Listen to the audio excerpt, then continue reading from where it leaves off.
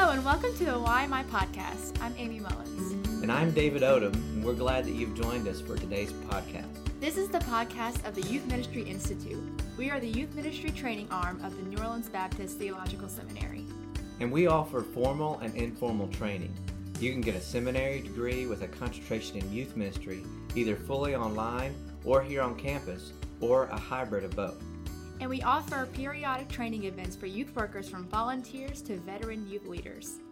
If you want more information about YMI, you can visit our website at youthministryinstitute.org.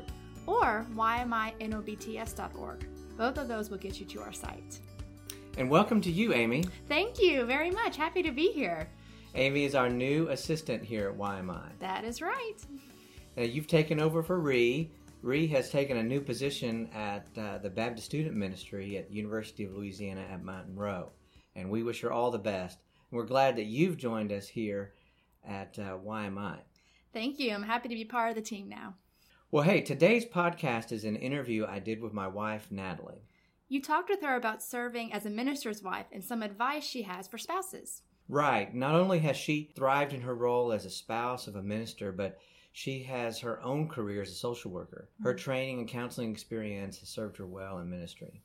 Alrighty, so here's David's interview with Natalie. Well, Natalie, thanks for joining us on this podcast. Thank you. I'm so glad to be here. You know, this podcast is for youth ministers, and so I want you to share some advice that you would give to youth ministers, or maybe even geared specifically to their spouses about just some of the challenges that we may face in ministry. I think that ministry can be very challenging, and so I think it's very helpful that if at your home that you can just commit to pursuing God together, and that in doing that, as you grow deeply in your love for God, that it will also help you to deeply love your spouse. And in those two components, that will add strength not only to your marriage and your relationship with God, but both of those things will directly impact your ministry, just really indirectly, as you get to know God in an intimate way in your home with your spouse. And that can just be an amazing, exciting adventure.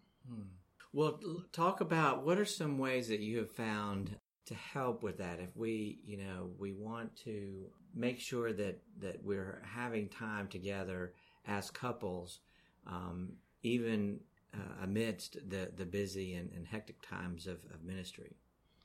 You know, I think you mentioned that ministry can be fun and it can be exciting as we impact the kingdom, but also there's another component, and that is just the drain on us physically, and that can just present to us challenges. And so with that, to be very mindful that marriage is a priority, and that we talked about earlier that as you grow deeper in love with God and your spouse, that helps your marriage. But to specifically be intentional, I think that's a very key word, is to be intentional, that you create moments to infuse time in your marriage, because we all know that ministry is so very hectic and it's very time draining on a marriage. And so if you can just intentionally make the commitment to each other within your marriage to spend some of your days off together, and it just be a recharge time, that you might consider, if it's going to be a very hectic and wonderful ministry weekend, and you know that you will not have a lot of time together, maybe work in a breakfast date before each of you go to work, and just intentionally also coming off a busy ministry, either summer or weekend, make the intentional decision to spend time together after those busy seasons, whether it's just a coffee together. It can be something as simple as that, but just to be able to pour time and love back into your marriage. I know that that's worked well for us in our 20-something years of ministry. Right. And that even just in our rhythm of ministry, finding someone when we had young children that would just willingly and lovingly offer that as a ministry to us to keep our children. Right. So we could just have a simple evening together just to recharge into that relationship. And we've talked about the impact that can have on our ministry, but also just as parents, that if we can take time to have a simple meal together, that helps us to infuse love into our kids because we've renewed our marriage. And so I think those special date nights, and again, it doesn't have to be something big. It doesn't have to cost a lot of money, but just, sitting on a park bench, just to have conversation and to share your heart with one another. That's great. Talk a little bit about creating an environment or a home of peace, so that our times together, or when we're away from ministry or when we come home, that it is a place of refuge. I think just from personal experience that has just been something so key in our marriage relationship. I know that going back as far as when we were preparing to get married, that was one of our spoken goals to one another, to create and desire and strive and be intentional that our home would be a home of peace. And to define that with words is a little bit challenging. I guess you could say that it's creating healthy boundaries within your home where you can communicate even a disagreement with one another, but yet it be overridden in not anger or lashing out or even yelling. That would be the opposite of creating a home of peace. Of course, as people, you're going to have disagreements in your marriage, but to approach that in a calm fashion, and how can we work this out? Because our ultimate goal is to love Christ in this home and to be united in marriage, and that to always be the roof, so to speak, of your marriage. And in approaching that and just day-to-day ministry, that home is where you want to be after serving and loving a hurting world, which is hard and demanding, but a great joy. But you can come to your place called home, where you can recharge, you feel deeply loved, you are deeply accepted, and that always be the framework of coming home. And that if you can create that for one another, even on your hardest days, that again points you to Christ in your marriage, and also prepares you to go into a hurting world, to interact with hurting people, and to minister to hard needs. And then you come home and lovingly recharge. That also creates an atmosphere for us naturally to turn to Christ and grow closer to Him in a marriage, and to lead your children in a godly home where your home is a home of peace. Excellent. Let's shift gears a little bit, and let's just reflect on some ministry experiences that we've had over the years, where our home life and our ministry life kind of intersect. I'm thinking of one particular time when we had planned a Disciple Now weekend, a weekend where we were going to have students staying in homes, church members, and groups, different folks leading. And for this particular weekend, we were going to have students staying at our house, all right? And then not only that, but you were going to be leading a group of girls, okay? But what happened on this particular weekend? Well, as all of you who run such weekends, as you're preparing for such a large event, it's almost an adrenaline rush. Right. You have so much to do. You're so excited and anticipating how God is going to meet you at that event. Right. And so that was exactly where I was. But I woke up the morning that the event was to start. I think right. you were going to pick up the band that morning. Right. And so I said to you just in passing as we were having a peaceful time in our home, David, I don't think I feel very well. So what I think I need to do is go to the doctor so they can give me the thumbs up that everything's okay. So then I can proceed with my commitment and my plan of ministering to the kids, right. hosting in the home, being a small group leader. Right. So I didn't feel good, but I thought it was definitely going to be okay. But I felt like I did need to get cleared medically. So I went to the doctor. And they were like, "Oh, you're sick." When your doctor tells you that, right? Like, oh, that's not really good. Yeah. And so they tested me for the flu, and it came back positive. And they said, "Oh, you're very sick." And all of a sudden, when they said that to me, I was like, "Oh, I think I am pretty sick." Right. Now that you mention it, I do feel pretty bad. I do feel pretty bad. But as all of you who are listening understand that adrenaline rush of, wow, we've got ministry, I'm so right. excited. I don't have time to be sick. I don't have time to be sick. Right. And so all of a sudden, I'm calling David and just a little overwhelmed right. because I know what that call is going to mean to you. Right. Not only are you losing a host home, but also a leader, and it's the day of, and you're on the way to the airport to get the band. Right. And so I'll never forget that, calling you, David, we have a slight problem. It's a slight problem.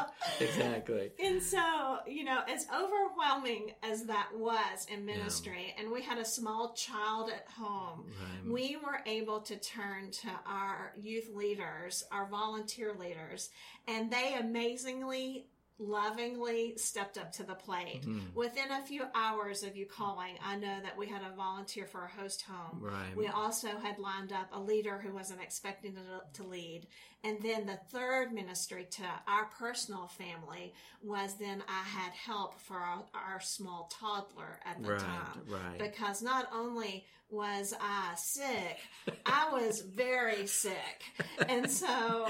right. Someone to take care of her while you've recovered. Yes, right. Yes. And also knowing that really not having access to my spouse for the next 48 hours because, again, we were involved in our big spring event. Right. And so clearly there's many examples of when ministry and family intersect. Right. And that was a challenging point. Mm-hmm. But we also have many memories and testimonies of beautiful intersections, mm-hmm. of having teenagers filling our home, right. loving our small daughters, and then our girls growing up in a ministry family. I right. think that those beautiful intersection points I would not trade for anything in the world. Yeah. And I think our girls now, as they're growing up, would say that they have sweet memories of our ministry. And I wouldn't change it for the world. Yeah, definitely. Let's talk about another area. When you are called to a church as a youth minister, youth pastor, they're hiring you as the individual. They're hiring you to come on staff, and sometimes the ministry partnership between a minister and their spouse is such that there's a real feeling of shared ministry there, and there can almost be the sense in which you get a kind of a 2-for-1 package, that the church hires the individual as the minister, but their spouse is going to be right there in the trenches day in and day out, serving in ministry and volunteering and doing all kinds of things. And that wasn't necessarily our approach to ministry. So let's talk a little bit about that you and I, for various reasons, decided and made it clear that in this process that there was going to be a clear boundary between the amount of time that you were going to be available and willing to volunteer. Some of this has to do with your career and your working and your own ministry and work. So let's talk a little bit about that. What could we say as far as advice within the context of that type of situation? Well, I think it's hard to make blanket statements, because I know that God has created us all as individuals.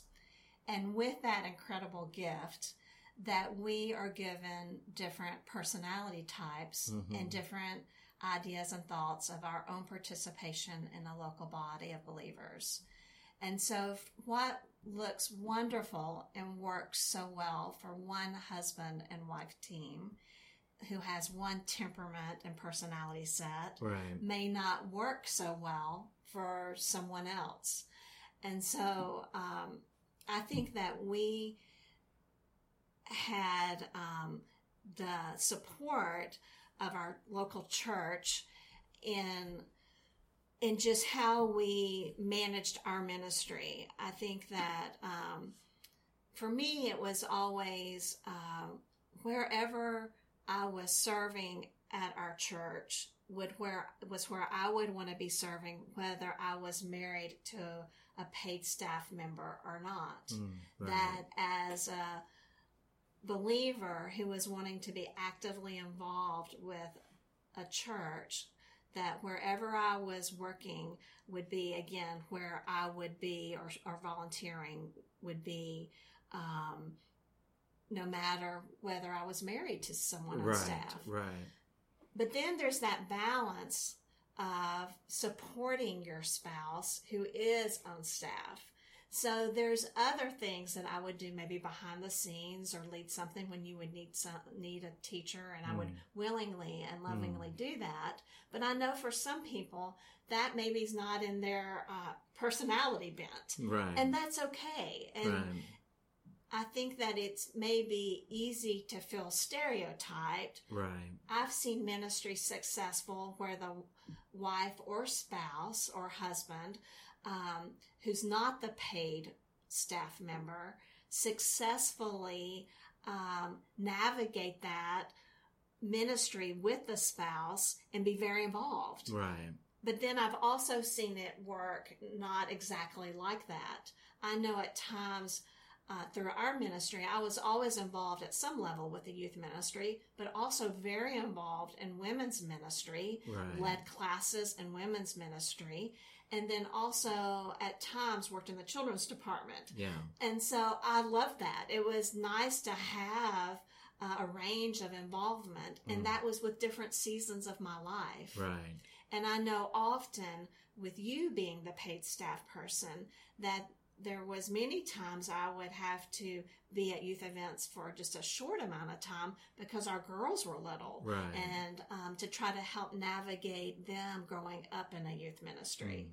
And so I don't know if that answers your question. Yeah, I think it does. And I think also brings up another issue. I think that we were real intentional as far as how much involvement that we allowed our daughters to have in the youth group. You know, I think that there were certainly times when it was appropriate and beneficial to have them with us at events and at church or in the youth room or the youth area. But at the same time, we didn't want that to also either distract from the ministry that was taking place, or also perhaps give them sort of too much exposure maybe to youth ministry, but rather there be a disconnect between what mom and dad were involved in and the opportunities they had for ministry and service and involvement in church for their own in their own programs and ministries. And of course the teenagers just love having babies around them. Right. And so like you're saying, it was just that careful balance of them not to be distracting our children, but also for there to be an intentional time when they would enter the youth ministry, and that would be their time, their space, and their place. Right. And so it was that intent to not overexpose them, so when they arrived for that ministry point, it wouldn't be just ho-hum, here I am again. Right. You know. Right. But also to say that was just a personal marriage decision within our own marriage, and we've seen it work in very different ways. Right. And so again, I think there's not one set rule by any means, and that it's just a navigation of you and your spouse together coming to a decision for what's best for that season of your life, for your family and your ministry, and just coming to an agreement on how that will be handled. Right. Great. Well, it does. It speaks to how important it is to communicate. You're communicating with one another on what are those expectations that we have for one another, and in ministry, what are the expectations that we perceive or feel from our church or our staff, and then just seeking to try to navigate each of these areas, loving our kids, loving our family, loving each other. All right. I think it boils down many times to communication. Yeah. And that contributes to all the things we've talked about today, whether it be peace in your home, making an intentional plan by communicating how you'll be intentional in your marriage and loving one another, and just all these other areas that we've hit on. I think communication is a key, that we cannot know what is in each other's minds unless we use words to communicate what our thoughts are, what our feelings, what our desires are. And so I would just challenge others to look at that in their own marriage and in their own communication style, and just to ensure that that's something that they're practicing. Great. All right, some great advice there. We hope you join us for future episodes of the podcast. And you can follow us on social media at YMINOBTS. Thank you for listening.